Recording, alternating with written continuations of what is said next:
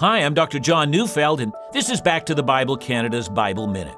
Acts 2:27 says, "For you will not abandon my soul to Hades or let your Holy One see corruption."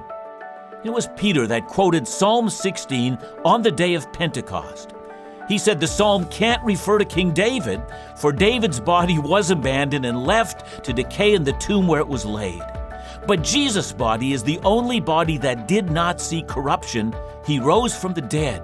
And for this reason, Jesus is exalted. He's seated at the right hand of God the Father. And therefore, all that we can do in response is repent of our sins, believe in Him, and to be baptized into His name. He alone is worthy of such veneration.